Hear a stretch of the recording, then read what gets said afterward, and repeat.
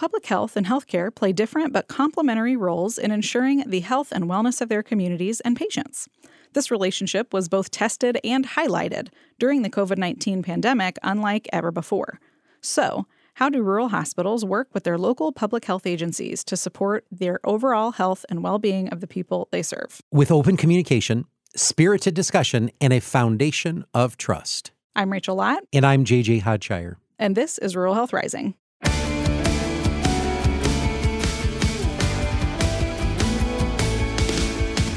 Welcome to episode 87 of Rural Health Rising. I'm JJ Hodshire, President and Chief Executive Officer of Hillsdale Hospital. And I'm Rachel Lott, Director of Marketing and Development. So, Rachel, we've talked many times about our experience navigating the COVID-19 pandemic as a rural hospital, as a rural community. And you know what? The reality of it is we didn't do it alone. Mm-hmm. Many other hospitals, many other rural communities faced the same challenges we did. Mm-hmm. Some even with even greater challenges because they didn't have good partners like we do.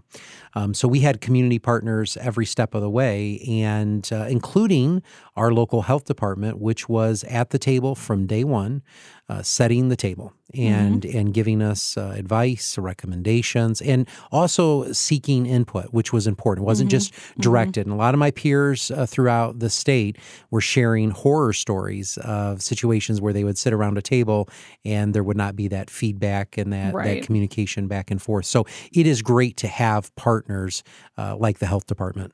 That's right. And I remember that first meeting we had we hadn't quite fully stood up our incident command center, but we were kind of in ready mode. Yeah. And this individual and her team came over to the hospital, and we had a key group of people in the room to kind of talk through literally from the very beginning. I don't think we even had a case yet in Hillsdale, or maybe we had not. No, yeah, we were prepared to say, this is how we can work together. What do you guys need? What do we need? How can we help each other? Yeah.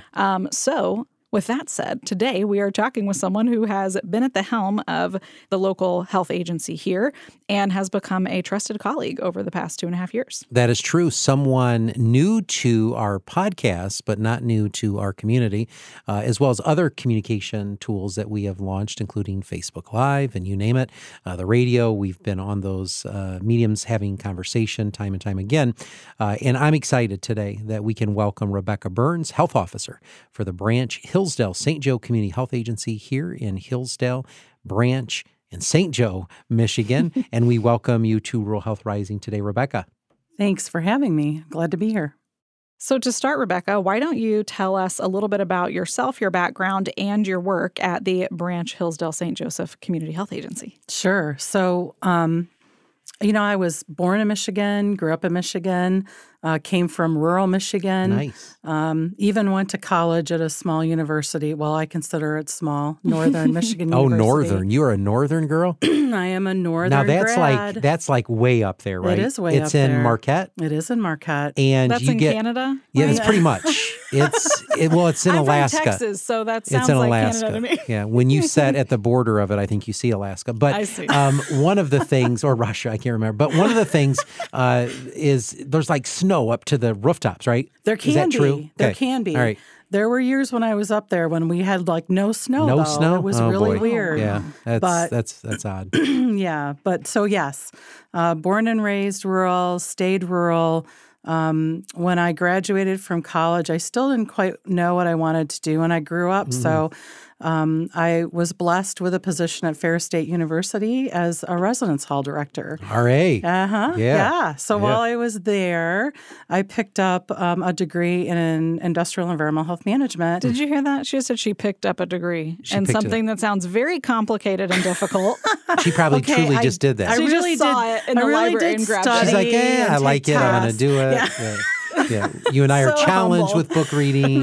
She just picked it up. Yeah. Well, after some study for sure. Yeah. But that's what led me to public health, that degree at Ferris State. That's nice. That's awesome. Yeah. Unfortunately, they don't have that degree program anymore, but they do have a public health degree now, so a little different. It is. And so in my early career, I focused on environmental health issues. I was very interested in cleaning up our environment and, making sure that we would leave it to our children better than we received it. Yeah. And so although that was kind of always my focus, I ended up as a food sanitarian. Oh, wow. So early career in public health was as a food inspector, which a lot of people know us by that name. Yes, they do. The food inspector, right? Hurry up. The Clean health up. department's here. Clean up. Yeah, the health Clean up. department's here. Put the close sign out. Hurry. You talk about a new level of stress, right? Yeah. Yeah. Yeah. So that was really instructive, though, because during the a number of years that I did that particular work, I learned the importance of community and relationships. And, anybody can go in with training and do a food inspection, but the ones that are most effective in that type of work are ones that have established a relationship with their restaurant operator. Yeah. And there's a level of trust there. There is, yeah. And so that trust is necessary in order to really make progress and move things forward. Right. And to do it in a method that's collaborative, because if you don't have that relationship, the progress won't happen, because as soon as I'm not there, what difference does it make, right? Right. And most facilities want to do a really good job. Right. They want to be in business for a long time. Yeah, and they do, and they want to do the right thing. So that led me on a path of, what else can I do in environmental health and at the health department? And were you at the health department, the branch? You were at the Tri-County? Yep. You were. So that's where you started. It is. Oh, okay. I've done my entire public health career here at Branch Hillsdale St. Joe. And just out of curiosity, how many years have you been at the health department? I'm at 28, I think. 28. That's incredible. I think, yeah. That's incredible. You've seen a lot. Yeah, it's been a really interesting career. I did not expect to stay this long. Yeah. And really expected to move back up north a little bit, but things didn't work out that way, and I think it's been just good. Yeah. It's been good. Yeah. I'm still close enough to my family that, it's not that long to go to Ionia County where they live. And so it's been a good place to be. Nice. It's been a good learning experience, and it's where I feel most comfortable and effective in a rural environment. Yeah. I would have been like a kid out of water, a fish out of water, if I had been in Ann Arbor or Grand Rapids. Different environment. Or even Kalamazoo, Yeah. It's not rural. I don't mind going visiting places like that, but it's not where I'm comfortable or feel effective. So we're going to talk about your experience with the health department here in a few minutes, maybe some specific items that you've worked on, and specifically as it relates to COVID. We'll talk about that. But what I want to do is, now that we've established your background, your education, we always do this. We start with a why. And we do it on every episode, so we get to know, and our listeners get to know our guests just a little bit better. Yeah. So what I want to know from you, Rebecca Burns, is what motivates you? What is your why? What gets you up out of bed in the morning? Well, early in my career as in public health, I think the why was to, work with people and move things along, and and be there to respond and educate and do all those things. Yeah. When I moved into the health officer role, although that is still really important to me, my focus, I feel, is more on the whole picture of the health department and the staff. And I get up every day and come to work to support our team so that they can do the best public health work that we are capable of in our 3 counties. Yeah. So I'm really committed to having well-trained, compassionate, educated staff that are dedicated to our 3 counties worth of residents, and making sure that my team has what they need to do that. Yeah. You and I have talked about this many times, but working in public health post the pandemic it's changed, right? And what I guess I want to talk a little bit about is what it was like working in public health before the pandemic, especially in a rural setting. So let's not factor in this COVID-19, But let's talk a little bit about what types of involvement you had. And you have tentacles out everywhere. I mean, you're in schools, you're in public events, you're talking to commissioners. I mean, but not everybody knows that, Rebecca. Yeah. And in fact, I think to the demise of a lot of public health, I would say up until the pandemic, probably 5 years leading up to it, you and I both know, especially in Michigan, public health was getting cut. You had, at one time, you had a remarkable number of staff members when your predecessor was there. I mean, you had programs, you were doing AIDS outreach, you're doing all these things. Well, slowly over time in Michigan, and you could speak to it better than I can, the health departments in each of those respective counties began to shift. The state's no longer funding it. It went to some county resources, right? And it dried up. Yeah. So let's talk a little bit about your work in public health prior to the pandemic. What did you experience in that rural setting? Well, I think it's important to remember that the best public health is invisible. So you don't really, if we're doing our job well. Yeah, that's a good point. People don't know you exist, that we're here. Yeah. But that then leads to the detriment of what do they do? Why should we fund them? Right. I mean, if all is well, we don't see them doing anything, or what value is there to that funding? Yeah. So prior to the pandemic, our outreach was really very old school. It was sending like a health educator out to a public event. The change, I'm skipping ahead, but the change to now is the social media piece. And I mean, we did press releases before and sent health educators out and staff out. But there was none of what we do today, like coming and talking to you or doing the other Facebook Live things that we've done. Yeah. We had started a Facebook page prior to the pandemic, but I think we had like maybe 300 followers, So very little knowledge about what we do was really getting out there. People tended not to see the value in local public health. Right. I do think that what's changed is how we're trying to get the word out to the community and let them know that we are here. We continue to face some barriers, though, because of the pandemic, because there's concern about us going too far, right? And we don't want to go too far, but we do want everybody to know the best practices and the things that they can do to protect themselves and their families, because ultimately that's what we're here for. Sure. We want people to have long lifespans and not to, lose a family member due to a vaccine preventable disease, for example. Right, clearly. So anyway. Yeah, so let's talk a little bit about some of the work that you do, because the heightened awareness was during COVID, like they give shots, right? I mean, at the end of the day, you're catching mosquitoes, right? Right. I mean, I seriously, there was.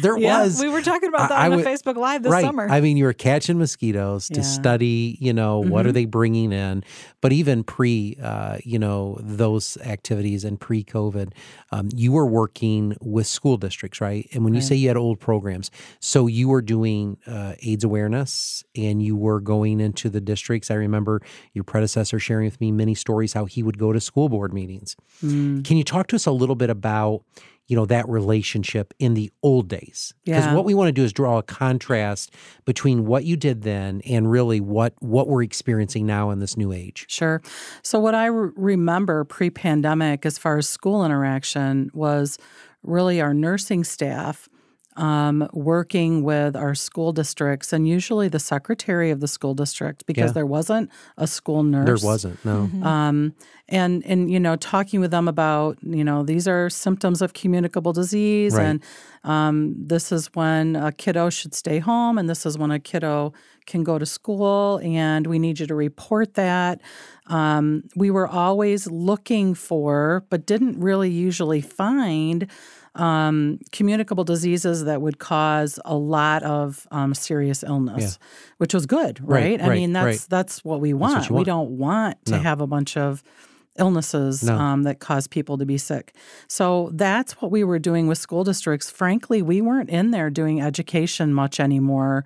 At one time, our health educators went in and they did do like HIV and STD type of training and education in some school districts, but we hadn't even been doing that. Oh, you had not? No. Is that a staffing issue or the priorities change? No, I think mostly staffing. And then,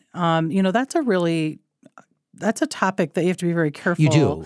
In rural communities, Mm-hmm. Depending on the makeup of that community, right? What is their opinion on that? That becomes difficult. Now, one of the things you mentioned, though, is nurses. You have nurses that work for you. We do. So what's that function? So our nurses, our model is our medical director, who's a DO, and then we have nurses that work underneath that DO and can do. They're not mid-level, so they're not a physician's assistant or a nurse practitioner.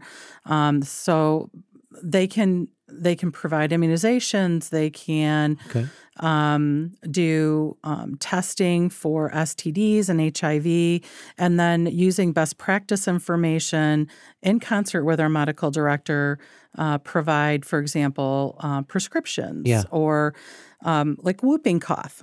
We had a whooping cough that would every once in a while spring up, and then treating the community for whooping cough was important. So our nurses would call in prescriptions for families to try and, knock that down and prevent further. So our nurses are important in our WIC program for the nutrition and infant growth piece. So, new babies often are seen by a pediatrician or other doctor routinely, and that needs to happen. But families that are on WIC have an extra opportunity to meet with a nurse to talk about breastfeeding and proper nutrition and actually be making sure that child is meeting those growth milestones. And I promise I'll let Rachel ask some questions, but you brought up WIC, and that's an important program. Yeah. You run that program for each of the respective counties. We do. Okay. Yep. And that is dependent on income right? There are income guidelines for WIC, but they're much more generous than most people recognize. So what we say to families, if you're feeling a pinch or a need, please check. Please check and see. You may qualify. There are many, many, many residents in our 3-county area who meet the income guidelines, but for whatever reason choose not to participate in WIC. And so we would love to get the word out and encourage more people to participate. Okay. And obviously that's state funded. Federally funded through the state, and then the grant comes to us. And the grant comes to you. And then you distribute that after you qualify the person, and then they get a card, a coupon. Yeah, they get what looks like a credit card and use that to buy certain items that they're as in their package. So, and it's all about the age of the children and, what goes in that package, what that family needs. Infants, if they're not breastfed, will have formula as a part of the package, where infants that are breastfed would have different items for the family. Okay, and so formula, that became an issue across the country. Yeah. And this is a national podcast. So how did you manage that crisis? Yeah, luckily, we were able to get messaging out, and our state contract allowed us to substitute. So whatever, whatever was available, whatever people could find, they were able to make those substitutions. As opposed to like this specific brand and that kind of stuff. Which is what, WIC is specific like that because there's contracts with vendors. So the cost control. If you had to have, which actually the product we were using was the product that was recalled. Oh, wow. So that required a change in, these other formula options will be okay. And, whatever substitution we could make, we made. So has that been resolved? There's still issues with formula, Okay. But it's much better than it was. Yeah. Yeah. Great. Yeah. So one thing that I think is important to point out is public health and healthcare both work hand in hand, but they kind of have the opposite approaches. The way I've heard it described is public health is focused on the community and, of course, engages and works with individuals in the process, whereas healthcare is focused on the individual patient and also works with and engages with the community in the process. So the approaches are different.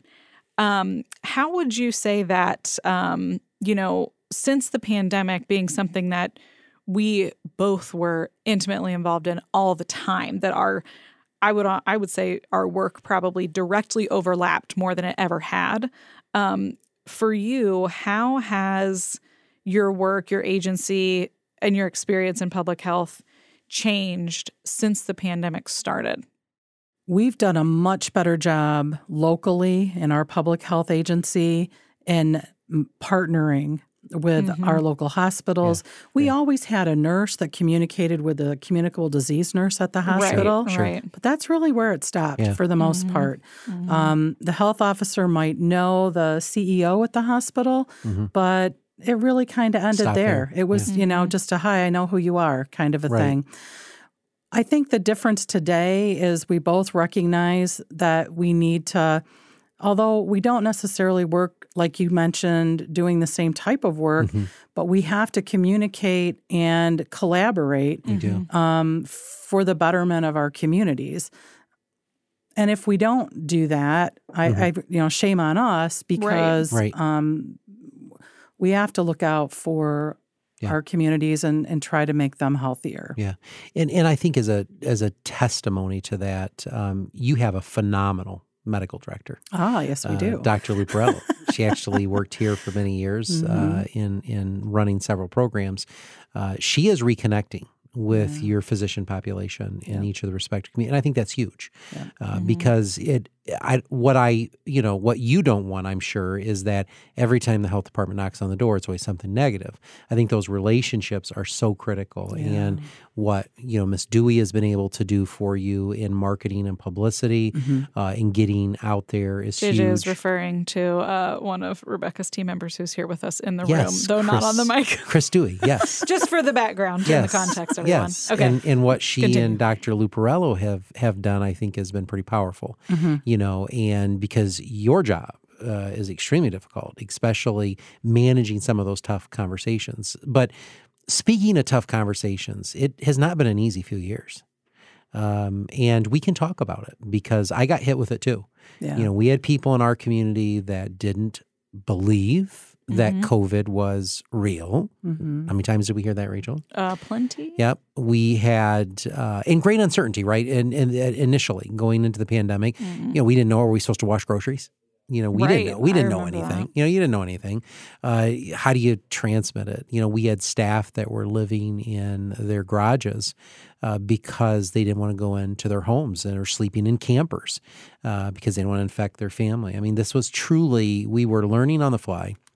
And a lot of great uncertainty. But we were met in communities where it's very conservative, and we can say that, and at times very closed off to some of these national notions and to some of the science, I'm going to be honest.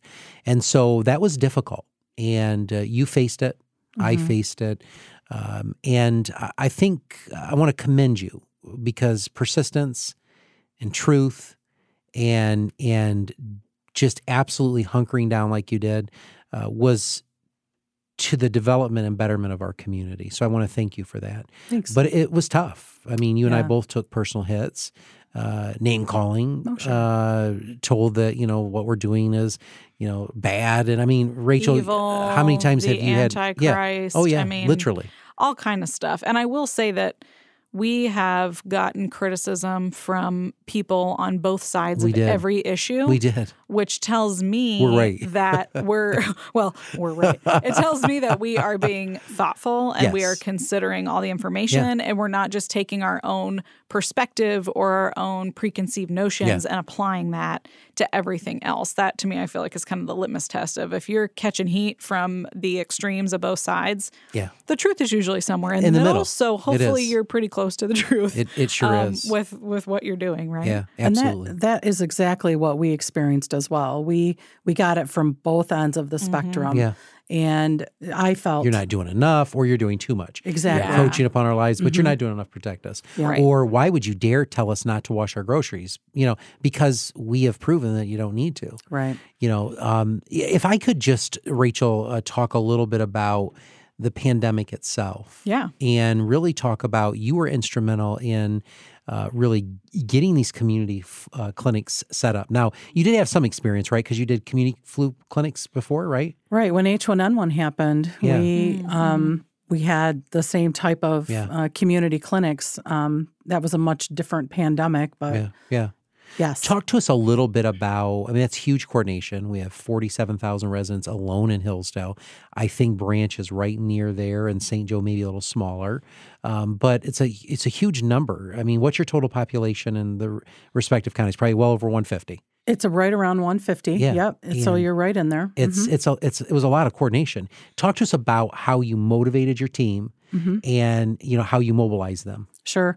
Well, I can tell you everybody that worked at the health department throughout this whole project, if you want to call it that, this pandemic, we were just totally committed to trying to prevent disease. Mm-hmm. From the nurses to the lay staff, everybody was committed to trying to prevent disease. Mm-hmm. That's what we woke up in the morning to do, and when we went to bed at night, everything we did was to try and keep people from getting sick. Mm-hmm. So when it came time for the vaccine, it was like, finally, it's here. Yeah. And it wasn't hard to motivate staff. No. What we had to do was find more people. That was the big thing. We're a small department, so we put a call out for volunteers. And you may remember us doing that. I do. And we had wonderful response from our communities. Retired nurses and doctors and you name it. Yeah. Yep. Right. And people even that just did traffic control. Yeah, right, which is huge. Well, and we were all in there working at one of the clinics we did as a joint clinic with with the hospital and with you guys at the health department. And I remember I was pregnant with my son, and we were sitting there at the table scheduling people's second appointments for their second shot. Oh, absolutely. Yes, I do remember that. We were working those ourselves. Yeah, that's right, we were. And they were almost like, just we described all hands on deck. like rock concerts at first. Everybody wanted in, and that changed over time. But I was on the phone with people at 9:00 at night, calling my cell phone to get them scheduled. And some angry, why weren't we accepted? I got a family member. The number of emails and text messages I got pleading to me, and my heart broke, that my grandfather, we need JJ, you don't understand. And I do understand, but and I'm sure you got those as well. Can't we just get him a shot? Yeah, when it was limited to certain tiers. Yeah, when it was limited to tiers, ages, all of that. Yeah. And when we first got the vaccine, I don't know if you guys remember, when we first got our first allocation, then all of a sudden our allocation stopped. It stopped. Yeah. Because and they redirected it to long-term care, which was important, and it needed to be done. Yeah. But all of a sudden, what we expected to be able to do for our three communities, we couldn't do it. We were there with you. It was heartbreaking. It was. It was because, obviously what we had anticipated to do, we couldn't achieve it. And then the backlash, at least for you and I as leaders, was we're responsible for that. Yeah. And, it's like, no, there was other priorities. Yeah. How many times were you and I on the phone explaining the tiers? Right. And how all this works. And if you don't qualify, very, very difficult. Right. The other thing that was a huge help to us was the Michigan National Guard. Do you guys remember? Oh, do I remember? Yes. You know why? Because I was pregnant. And when you're pregnant, you have all this extra blood in your body. When I got my first shot, blood squirted out of my arm and got on his uniform. And I felt so bad. Yeah. But they were there and they were helping. And he was like, oh, that's some blood. And I was like, oh, cool. And he's like, no, it's like squirting out. And I looked over and I was like, oh my gosh. Of course, never expected that, Yeah. but God bless them for like being, cool about it. Yeah. But they were there. They helped with some that we did here on site. There were several of them that would come out too when we did them up at the college. I mean, they were instrumental. Absolutely. Absolutely. And just if we would not have had them, those are some early mornings and late nights. And those guys came in there and gals, and they tore down the room for us. And they were helping, I remember, haul patients. But let's also remember that we did a joint clinic up at the United Brethren Church, remember? Yes. And the college students, Hillsville Yes. college students who volunteered. Yes. I mean, it was remarkable to watch how the community came together. But again, the whole point in having the initial discussion with you is you managed it well. And, there's a great saying that I give to my staff, written by a very famous guy who talks about the critic that doesn't count. And it's the person who's in the arena that matters. And you were in the arena, you were marred, you were beat up. And what matters is that we were there fighting. Right. And we'll always have people on the sidelines trying to guess and always Monday quarterbacking. But hats off to you and your staff. It was a challenging time for all of us. Long nights. We had how many command centers? You stayed here for a while. Actually. So the college was nice enough to provide me some space because they didn't have students on campus like they normally would. So I was able to stay on site because at the time I still lived an hour and a half away at the very beginning of the pandemic. So I would stay, I think, at least 2 nights a week most of the time. Yeah. So there was one time on a Sunday I came down here at like 10 or 10:30 at night, put up signs, went over to the college, went to sleep for a couple hours, and got back up here. Wow. Because I think there was like an executive order that had changed on like a Friday afternoon. Yeah, they always changed on Friday. Morning, I didn't know. They? So Friday by at Monday 2. morning, I had to have new signage up all over the hospital. Friday at 2 always seemed like that was the case. It was wild. What? Because I will say too, in this process with everybody learning on the fly, and us kind of coming from two different sides of the same issue, we didn't always have the same perspective on this is exactly what we should do for this. This is exactly what we should do for this. There were a lot of things that even in working together, we had to kind of have that conversation of, okay, what is truly the best approach? Because we had different ideas for what that should be. Sure. So for you two, as the leaders of these two organizations, how did that experience end up working out? How did you guys kind of come to those decisions and figure out how, when, things needed to be done together or could be done separately, or, having, differing perspectives on what was going to work best for certain things? Well, I'll go first. We had each other's phone number and we would text each other even late at night. Right. Having conversations and, questions and what are you doing here? I think that was key, is that we stayed in communication. And of course, there were very few times that we would have any disagreeing opinions because, again, it was all driven towards public health and safety with the patient in mind. And I alerted her on issues. She would alert me on issues. We would stay in contact about, never once was there ever a push like, well, no, that's our clinic. Or, we're doing a clinic. What are you doing? It was branded at many times as a joint clinic. Right. Because we wanted to work together. I remember coming to Jonesville and working one of your clinics. You came to Hillsdale and worked one of our clinics. I mean, we were working together to make it work. And it wasn't, like, oh, let's get the notoriety for us. So that relationship, I didn't know Rebecca that well prior to that in my previous role as COO, but I got to know her and appreciate her and what she was able to do for our community.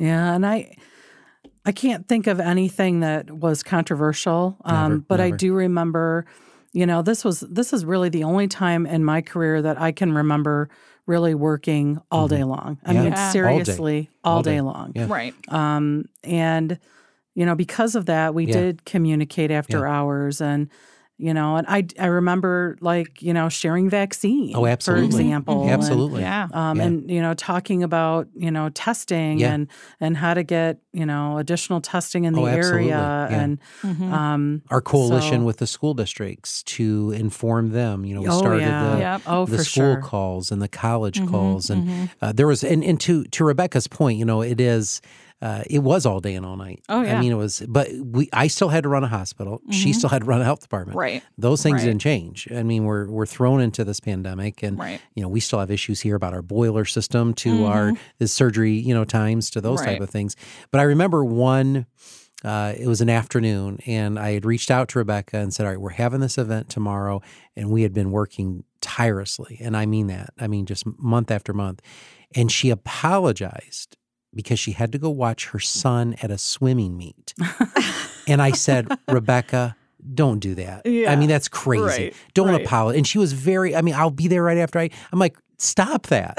Because we got so engrossed in it and we Right. felt so responsible for it. We couldn't even get away for Right. 4 hours. And so that shows a commitment and Right. a level that you just don't see. Right. everywhere. Well, and I think it was cool to see over time. It was like from being two entities that didn't really work together all that often. Well, we had no to reason a becoming lot, right? Part of the same team. Yeah. And I think when you work through, this is how I just taught our new employees for orientation today and was telling them how this is my favorite job I've ever had, and how it's very different when you're in an environment where you're working together with people on things that are challenging and difficult, and you're having to figure it out as Yeah. you go along. Yeah. But when you're doing that from the position of we're on the same team, we're in this together, it's a very different experience than, well, this is our perspective and we know this because we're an expert in this, or this is what we think and we Absolutely. know this because we're an Yeah. expert in this. Yeah. It's not like a butting heads or a tug of war. No. It's, what do you know about this? What do we think about this? Right. And really operating as if you're from one team together, Yeah. which just makes it such a different experience. Yeah. And I think that's part of the success that we were able to have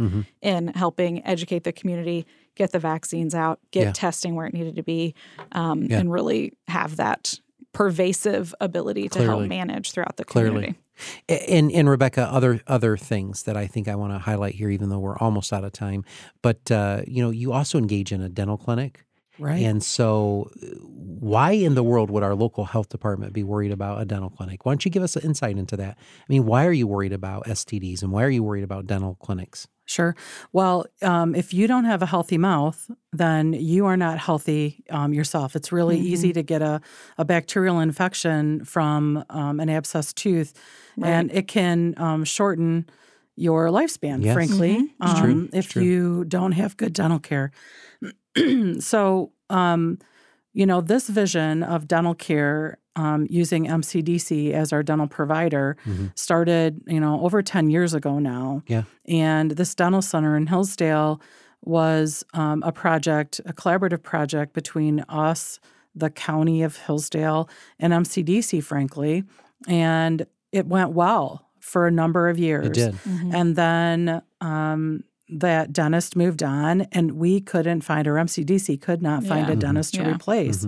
So, so knowing how many people that could not get dental care, and then they end up in your They ER. do. They do. Right. Absolutely. Because they can't find a dentist to They're in take care extreme of pain. And them. now they have an abscessed tooth. Yes. Or, Yeah. And then the physicians are less than eager to prescribe pain meds because, that's being watched right now. So Right. it's a terrible situation. Right. But we know mouth pain is terrible. Yeah. And if you've ever had a toothache, it can really impact your mental well-being because it just overpowers you. And I so, had my wisdom teeth out in college, and I tried to switch over to ibuprofen a little too quickly. yeah, you can't. Never again. No. Worst experience Yeah, in my life. yeah. And you need that extra boost. And so, Right. but having that center in rural communities where it's hard to recruit dentists Yep.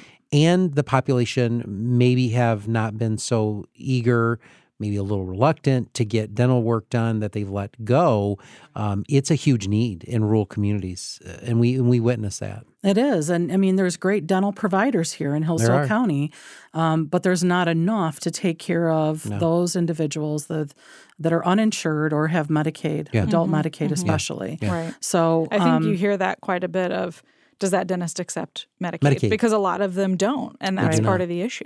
Yep. And it's hard. And so the way that works is, anybody can go there. Anybody can you go don't there. have to be at a certain That is right. Okay. Yep. So, but it is driven more towards those who are indigent too, Right. Because you can't be denied. Am I understanding that correctly? They will take uninsured as well as Medicaid, Right. healthy kids, whatever, Private pay. private pay.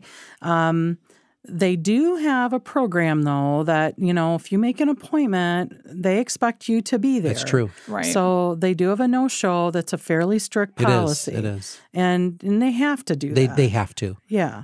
To serve other patients and other Right. clients in the community. Right. Because when a patient doesn't make it to their appointment, that's a missed opportunity for somebody else that really needs Right. care. Yeah. Right. So it's important that if It you is. make an appointment, that you make your appointment. Right.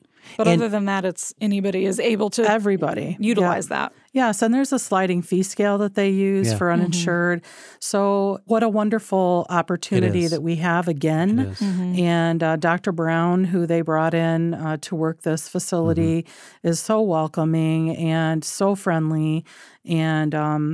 And we've really been focusing on Hillsdale County residents, trying to meet that need that's been missing. And it's just going really, really well. Yeah. So And Rebecca, just remind us again, you have a location in every county. we're very lucky to have a location in Coldwater and then 2 in St. Joe County, Oh, wow. 1 in Sturgis and 1 in Three Rivers, And then one in Hillsdale. and then 1 in Hillsdale. Yeah. Yep. And at those clinics, walk-in appointments, what type of things do you do there? You can do vaccines? At the dental clinics. I'm sorry. I mean the at the actual your health departments. departments. Yeah. Yeah, at our health department offices, absolutely, we do walk-ins. Okay. As long as we have a nurse available and we can pull their records and stuff, we Sure. can give vaccines. We prefer appointments, but Yeah. we'll work with walk-ins. And we do offer that in Sturgis, Three Rivers, Coldwater, and here in Hillsdale. Okay. Very Yep. good. As well as you mentioned, like STD testing, Yes. HIV testing. We do offer those options for residents as well. So, yes. Excellent. Well, Rebecca, we could spend a couple hours talking about all the fun things in, the health department and the hospitals and what we're doing as a collective team to take care of our patients right here in our own communities. And I think that's so important. The work you've done, you should be applauded for. So I want to thank you. I want to thank you, first of all, for walking us through and helping us through the pandemic, walking our community through it, but for being here today to tell your story and to tell, why it's so important for those health departments in each of those rural communities, to be funded. We'll have members of both the state and federal governments listening to some of these podcasts, and we know that because they tell us that. And if they're listening today, we would just encourage them, fund your health departments, because it is truly, you're the gatekeepers of those community concerns, correct? It's important that we have enough funding to be able to respond when there's an emergency. That's right. And what we found during the pandemic is that public health was so underfunded for so long. Grossly underfunded. That it was difficult for us to Yeah. properly respond. And hopefully the future will change that. Right. And as priorities are made at the legislatures across this nation, that they'll put more emphasis, more financial focus on our health departments, because you play a very vital role. So, Rebecca, once again, we want to thank you for joining us today on Rural Health Rising. Thank you. And before we close, we love to do a fun segment with each of our guests. We want to know, what is your most unique rural experience? And you're going to have some since you're from Northern. Or one of your favorite memories that is unique to rural life. Oh my gosh. Okay. Well, my brain is just like There's so filled many. with ideas. There's so many. There's so many. We've heard everything from cow tipping to you name it. So, cow tipping. Yes, our favorite. Oh gosh, I remember as a kid, I was a huge reader, and so the big round bales of hay. Oh, yeah. I would go out in the field and climb up on the top of a big round bale No and way. read for hours. Well, they awesome. couldn't find me. See, it was great. Oh, it was really good. Where is she? She's hiding on top of one of those big bales. Oh, Those are the yeah. fun days, aren't they? Those are the fun days. Yeah. Now, Rebecca, when's the last time you got on a hay Climbed bale? up on a hay bale. It's been a while. It's been a while. Yeah. Awesome. Well, once again, thank you for joining us today. Okay, thanks. Next time on Rural Health Rising, we'll have another great conversation with another great guest, so be sure to tune in. And with that, don't forget to subscribe wherever you get your podcasts. And if you like what you hear, leave us a 5-star review on Apple Podcasts and tell others why they should listen too. Your feedback helps more listeners find Rural Health Rising. And you can now find us on Twitter. I'm at Hillsdale CEO JJ. Rachel is at Rural Health Rach, and you can also follow the podcast at Rural Health Pod. Until next time, stay safe, stay healthy, and stay strong. Rural Health Rising is a production of Hillsdale Hospital in Hillsdale, Michigan, and a proud member of the Health Podcast Network. Hosted by JJ Hodshire and Rachel Lott. Audio engineering and original music by Kenji Ulmer. Special thanks to today's guest, Rebecca Burns, Health Officer for the Branch Hillsdale St. Joseph Community Health Agency. For more episodes, interviews, and more information, visit ruralhealthrising.com.